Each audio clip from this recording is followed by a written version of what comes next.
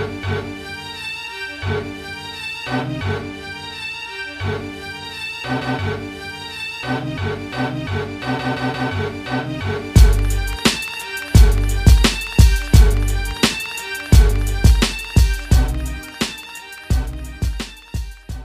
Eterno, it's With Aplomb, a show about the history, culture, and happenings in the beautiful game. Flying the spaceship solo today, I'm your host, Nima. So excited to welcome a truly special guest whose work on the pitch has definitely inspired us. To kick things off, would you please introduce yourself to our listeners? Yeah, this is Cameron Porter, known for a brief but momentarily spectacular career in MLS soccer.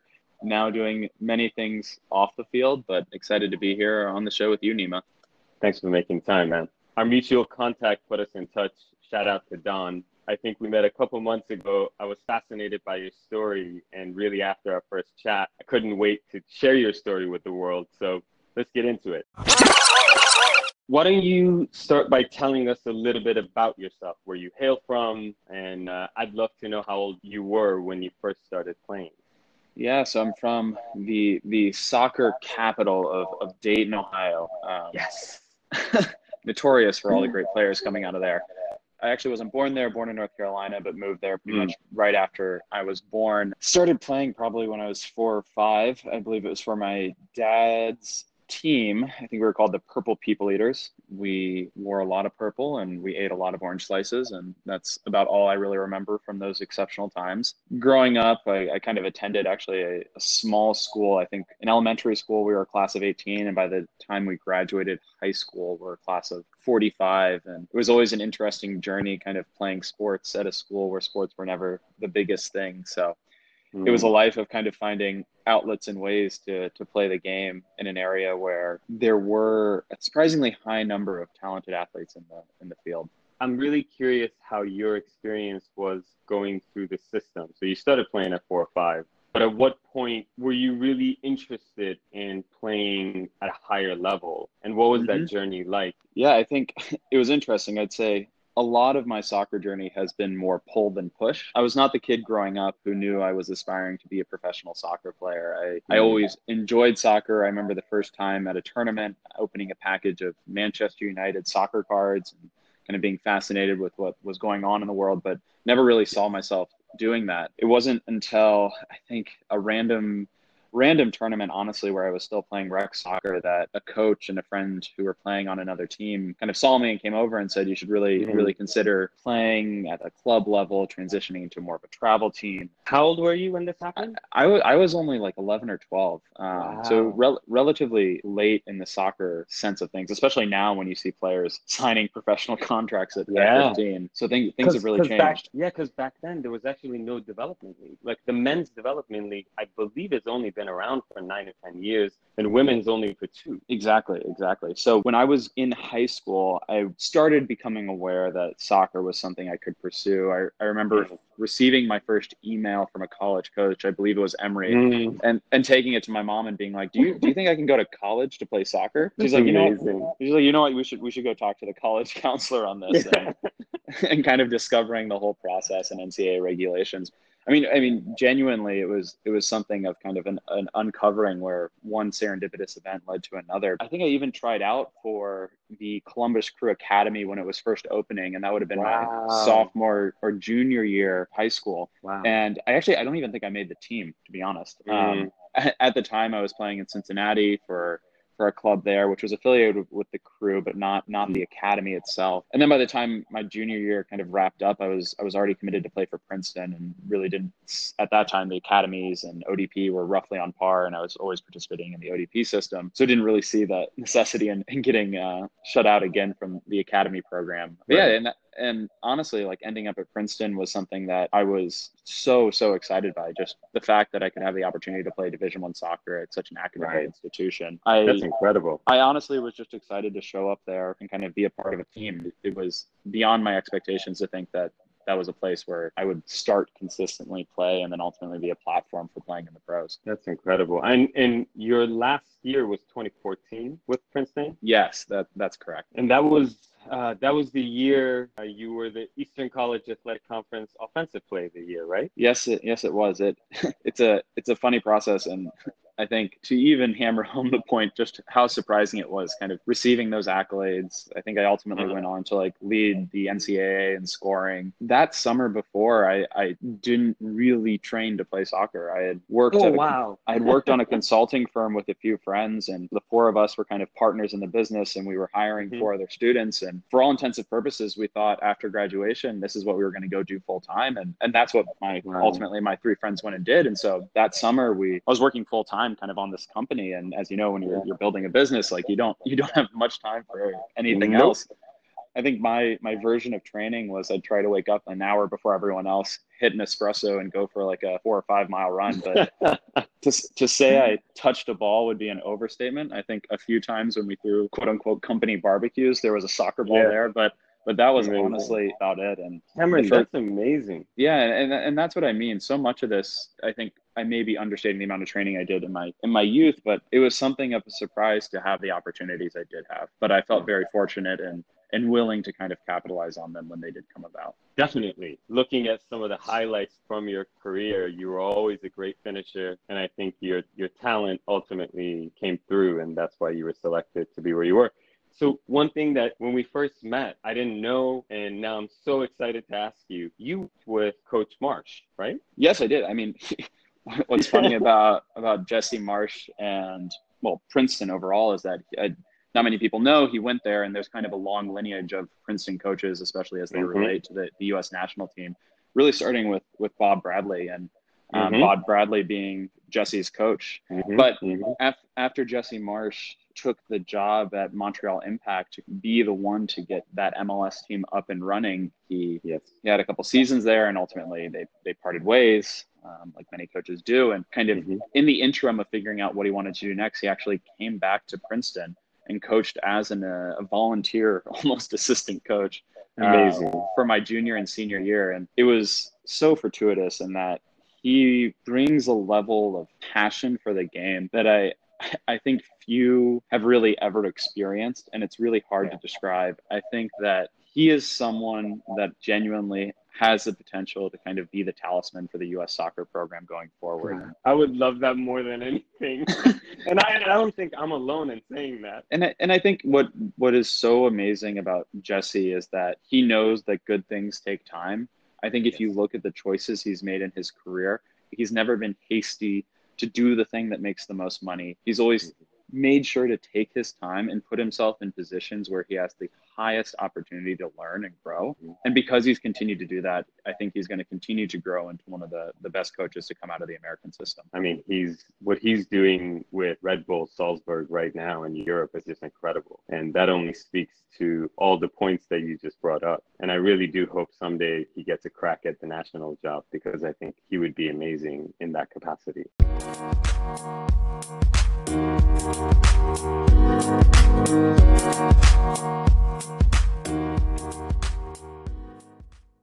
So, if you take one thing away from this show, you have to see Cameron's goal. This one particular goal from March 3rd, 2015, 89 minutes on the clock, CONCACAF Champions League quarterfinals.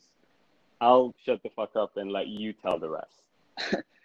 Yeah, I mean, I got drafted into the Montreal Impact, and so at the time this was 2015, so just following that exceptional season in college soccer, we were a part of the Champions League, and so much of our preseason preparation put us in Mexico City actually. And honestly, I was just excited to be there, much like in college, to be a part of a team playing at that level, just trying to honestly get my legs underneath myself. We played our our first game in Pachuca. I was fortunate enough to be a part of the 18. I got, I think, 15 minutes of play at the end. I think the advice Frank Klopas, the coach at the time, gave me when I was going on the field was, look, you're young. All I want you to do is run. Just run and stop the team. It was 2-2. We were I away, love so it. it was two aggregate, two goals, two away goals. Mm-hmm. So really good position coming home to Montreal for the second leg of the Champions League quarterfinal Mm-hmm. matchup. So we came back to Montreal and on the date you just mentioned, and We were playing in Olympic Stadium, which for those who haven't been there in Montreal is a 1970s concrete dome that overlooks the city. It's a pretty special stadium. It's old but loud, and it was absolutely packed. 40,000 fans there. And as I walked on that field for warmups, I thought the highlight was honestly just the opportunity to be in front of this many people. The moment, the energy, that was special enough. And I wasn't starting the game. We played competitively up until the 81st minute, I believe. And unfortunately, Laurent Simon, our designated player at the time, pulled someone down in the box and committed a foul. And we gave up a PK to go down 1-0, which ultimately would mean that we would be out of the tournament. I was, at that point, not really thinking I would even make it into the game. We had already used one forward substitution. Jack McInerney had already gone in. So I was pretty sure I wasn't going to get on the field. But a few minutes ticked by, and once again, Frank Klopas called me up. He gave me a similar piece of advice with another caveat. He said, look, get out there and run until you score. Yeah. And so that was honestly the advice I had going onto the field. And as the minutes ticked by, the game got frenetic. Got spread out. They're tired. They had traveled a long distance. They were in on goal, and I think it was Donny Toya made a good tackle, played the ball out to Callum Malice just around the top of the box. He takes a few dribbles, and I think he hammers a ball 60 yards downfield to me on the left wing. I end up cutting across my defender, collecting the ball with my chest. Fortunate it bounces in front of me. The defender takes a stumble. The goalie's rushing outwards, and I poke it right between the goalie's legs and proceed to do what is the most embarrassing celebration I've ever done in my entire life before my teammates do the favor of tackling me. But needless to say, it was an exceptional moment in front of all these fans who erupted. It's the very last minute of the game. Their players from the bench have run across the field. We're all in a dog pile. And it was quite literally the last kick. When we finally, the chaos subdued and we got settled and the teams got back in position, the other team kicked the ball and the ref blew the whistle. That was absolute pandemonium. Probably the highlight at that moment was the assistant coach, Mauro Biello, at the time, walking over to me and saying, look, careers are made of moments like this. Always remember this. That's so sweet. And so it was a pretty special time. And I think always looking back, although I had a very short career, I was fortunate enough to have a career filled with honestly all the highs and lows you could expect from soccer, from the biggest injuries to winning championships to big goals. And that's what you really look for. For our listeners, first of all, we're definitely linking to this goal, and Cameron's being very modest about his finish. He definitely finished with aplomb. The way you took the ball down on your chest, you shrugged off the defender. You say he slipped, man. I think you were working it, and that was a seasoned finish. That was a beautiful finish. Honestly, watching the celebrations, I mean, I know you're alive now, but I was worried watching it. I'm like, is he? No, I think if you watch the dog pile, you see both me and Callum Malice coming out of there. I think Callum is literally dragging his body out, and then I'm like getting up from it. I'm quite disheveled. I'm like, oh my gosh, what has just happened? I feel like I have the wind knocked out of me. Honestly, I'm sure you did. The ref did us a favor by ending the game right there, because the celebration took more out of me than all the playing I had done before that. Yeah, no, for sure. I mean, to put this in context, Pachuca is a 117-year-old club from Mexico. They've won the CONCACAF Champions League 5 times. This is a massive club. And this was a huge, huge win at the time, of course. And then y'all went to the semis. You played in a Legends game recently, no? Yes, I did, in Montreal. Just tell me about who was on the pitch.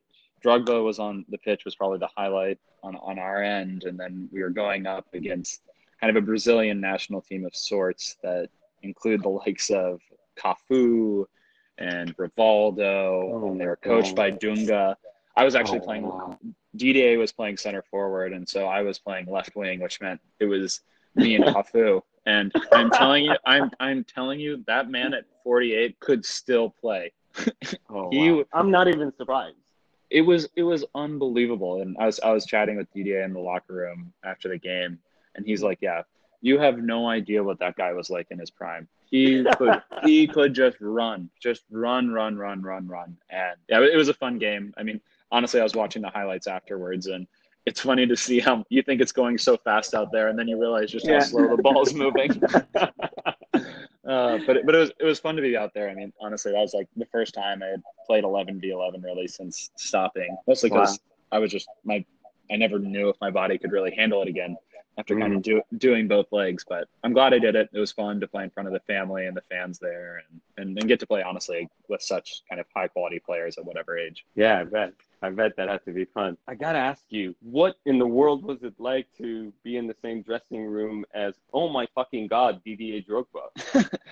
I mean, it's one of those moments when he walked into the dressing room and I was just reflecting on all the times that I had played as Chelsea in FIFA. And I just thought, I was like, I cannot believe this person is on my team. And as in real life, as big as he looks on TV, or if you've ever seen him live, when you're with him on the field, he is like truly a physical specimen. And beyond that, he just has an incredible intuition for the game. What he could do with a ball was incredible. And I feel very fortunate to have had some time playing with him and learning from him. I wish I had the pleasure of doing it when he was in his prime, because I can only imagine just what it was like to go up against him. And better yet, he was a great guy. And at the time when he initially got there, I had just blown out my knee, and he was kind enough to kind of let me work with his personal trainer that he kind of had brought with him from club to club. And I think a lot of people don't know, just like once you get to the highest level, I mean, not even the professional level, but the level of a player like Didier Drogba, they often have their own personal staffs and medical staffs that work with them, because you really can't perform for that many games in a row without so much dedication and effort off the field. So it was really just cool to get that exposure, a really special thing. Yeah, that's I would almost give anything just to be in a room with him and just shake his hand. That's amazing. Yeah, and I think many people would. And like, I think it was kind of on us and all of us in that locker room at the time to just take advantage of it. And I think people can say what they want about the MLS and the people they choose to sign to these large contracts, and whether or not it's the most efficacious way to kind of improve the league in the long run. But there is something special to bringing kind of world-class champions into a locker room and passing that knowledge down, if not to the veterans on the team, but to the young kids that they're signing, because it gives them something aspirational. And there really is some things about the game that you can't teach until you learn it from someone who's kind of been there at the highest levels. And I think that's important. Yeah, 10,000%. I generally share your optimistic view. Net, it's a positive that people like Didier Drogba and Ashley Cole and David Villa and David Beckham and Zlatan and Rooney, Kaká, all these people come and play. That's incredible. And you see the level being lifted. It's just, you have to take the long view. You can't just say, okay, this goal, whatever, it wouldn't have happened if it was in the Eredivisie or whatever. Yes. And it's not to say that there aren't trade-offs. Like, yes, you could sign more players to higher contracts and potentially bring more American talent in. But I think it's a multifactorial optimization problem. And it's hard to figure out how you balance short-term gains in a league trying to reach profitability with the development of the American soccer system overall. And honestly, I think that the MLS has done a pretty exceptional job of kind of towing that line overall. And at the very least, they're getting close to creating a sustainable and an important league kind of on the American sports scene. I completely agree. And this actually leads into sort of what I wanted us to talk about next, which is I'd love to get your overall take on the game in the US. And however you want to structure it, if you want to talk about lower divisions, your own experience coming, through going to college, then pros, I'd just love to get your take on where you think US soccer could be in, say, 5 years, or at least by 2026. I think that the way I would frame it is I'll compare the old system, so pre-development academy, to kind of the new system where the development academy is kind of more well-established, and maybe a few of the pros and cons I see of each, and hopefully that can frame up our conversation. I think one of the biggest things that I had, because I grew up in the pre-DA world, DA being development academy, was that the college option was the focus. And if you just look at the numbers for the number of kids who are going to go pro, the vast majority should be going to college and using soccer to get an education. And because the system was set up to push players through college, we ended up with more people getting educations from better institutions. And I still believe that an education is also positive on the field. I think that it creates more well-rounded individuals. That being said, there is benefits from the focus that the DA has brought into the system. It's trying to kind of bring a consistent philosophy down from US soccer to the teams that a player can learn and focus on while aspiring to get to the higher level. I think where it crosses a line that could be dangerous overall is that the DA is ultimately selling the dream that you're going to be playing at this level. And Right. even if you're a part of that academy from the age of 13, I'm honestly not even sure at what age they start now, the odds that you ever make it into the first team or even sign a professional contract are incredibly low. And I think that does a disservice to many of the individuals in order to kind of maximize the upside from the few that would benefit from it. And I think what I would hope from the program overall is that eventually there becomes a way to balance the developmental academy with the college system so that we're not sacrificing one for the other. And that along with kind of the development of the USL1, USL2, and all these tiers and reserve systems, we can find the right set of options so that we're making sure players develop at the right pace and still have access to the educational upside that exists because they're playing in America. Yes. I mean, this is a constant topic that I talk to with our guests and really off the microphone with whoever I come across, which is how viable really is it for somebody to make a living, even as a pro still today, right? Mm-hmm. Not everybody in the league is Zlatan. Yeah. And I think it's just going to take more time. We recently met with a gentleman from US Soccer, the federation, and I actually came out of it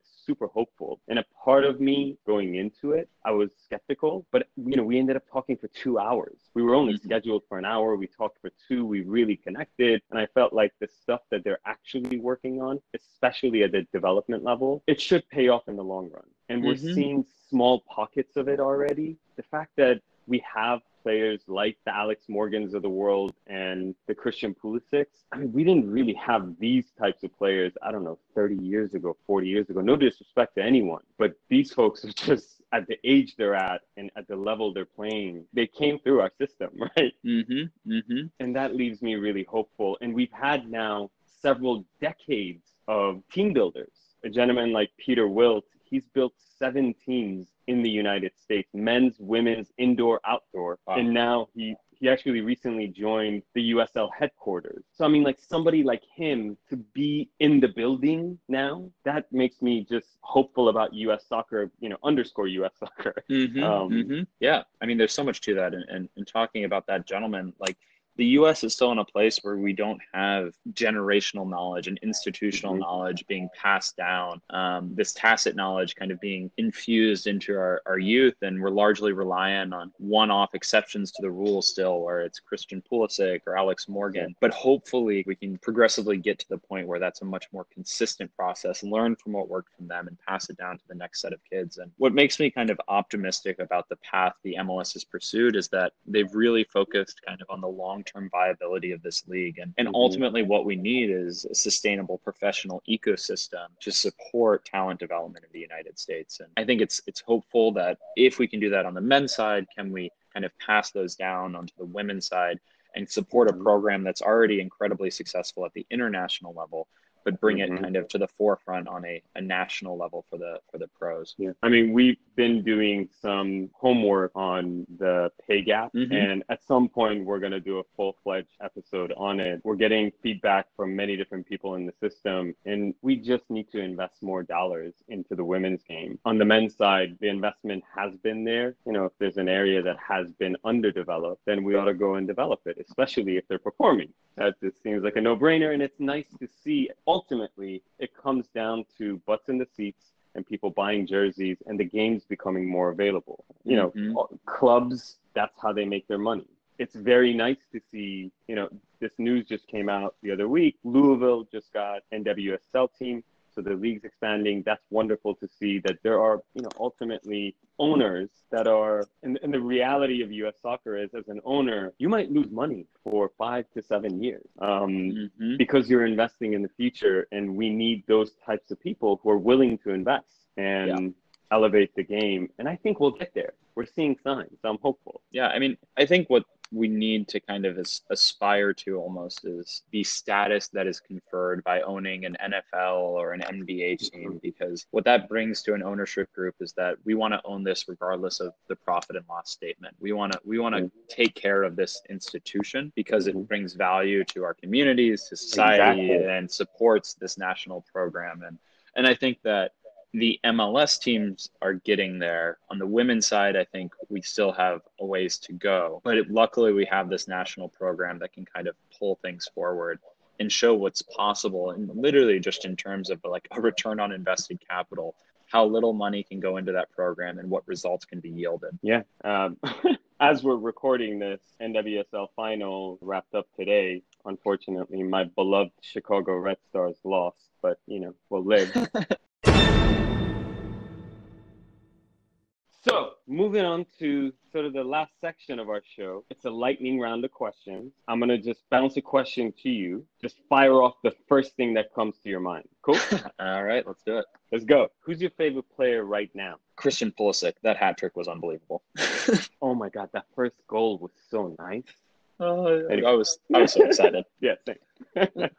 Who's your second favorite player? Oh, I like Pogba a lot, honestly. I know he looks he looks sometimes he looks lackadaisical out there, but there's something effortless about his game. Sometimes when he's passing the ball, he sees things that no one else is seeing. And I mean, a very little bit of kind of nod to like what Paul Scholes was doing back in the day. And I mean, hopefully if Pogba ever really got to that level, it would be amazing, but that makes me excited at just the possibility.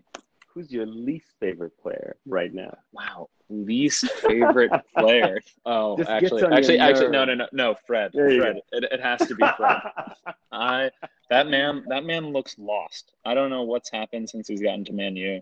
I mean, granted, I don't know if it's Man U itself right now, but him and Sanchez. Something's going on where we're spending big money for players who just don't have a GPS out on the field because they are just roaming out there.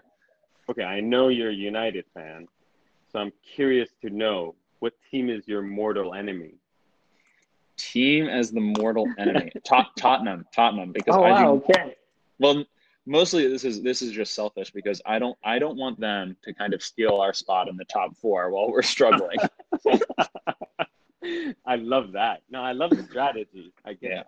I'm into it. They're too fringe right now, and I need them to stay there.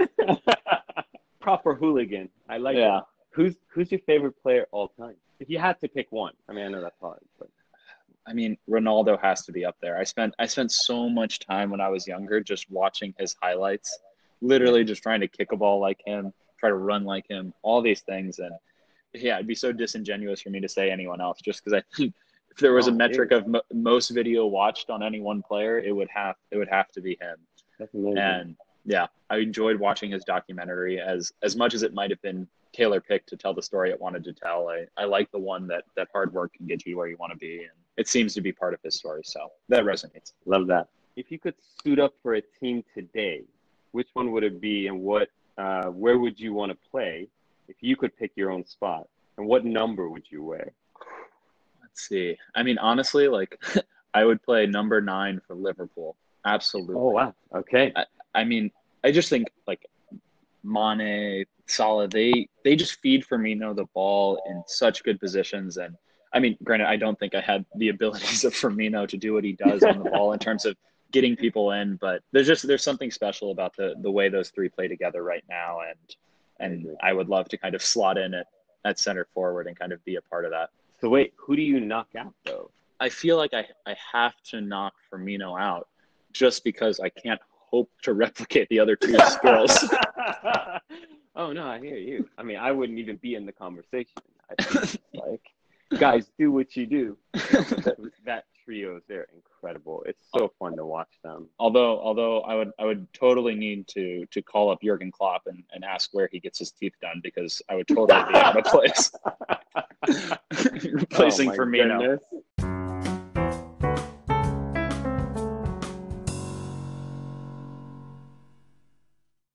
Cameron, thank you for everything you've given the game, and thank you for sharing your story with us. Thank you for taking the time, Nima.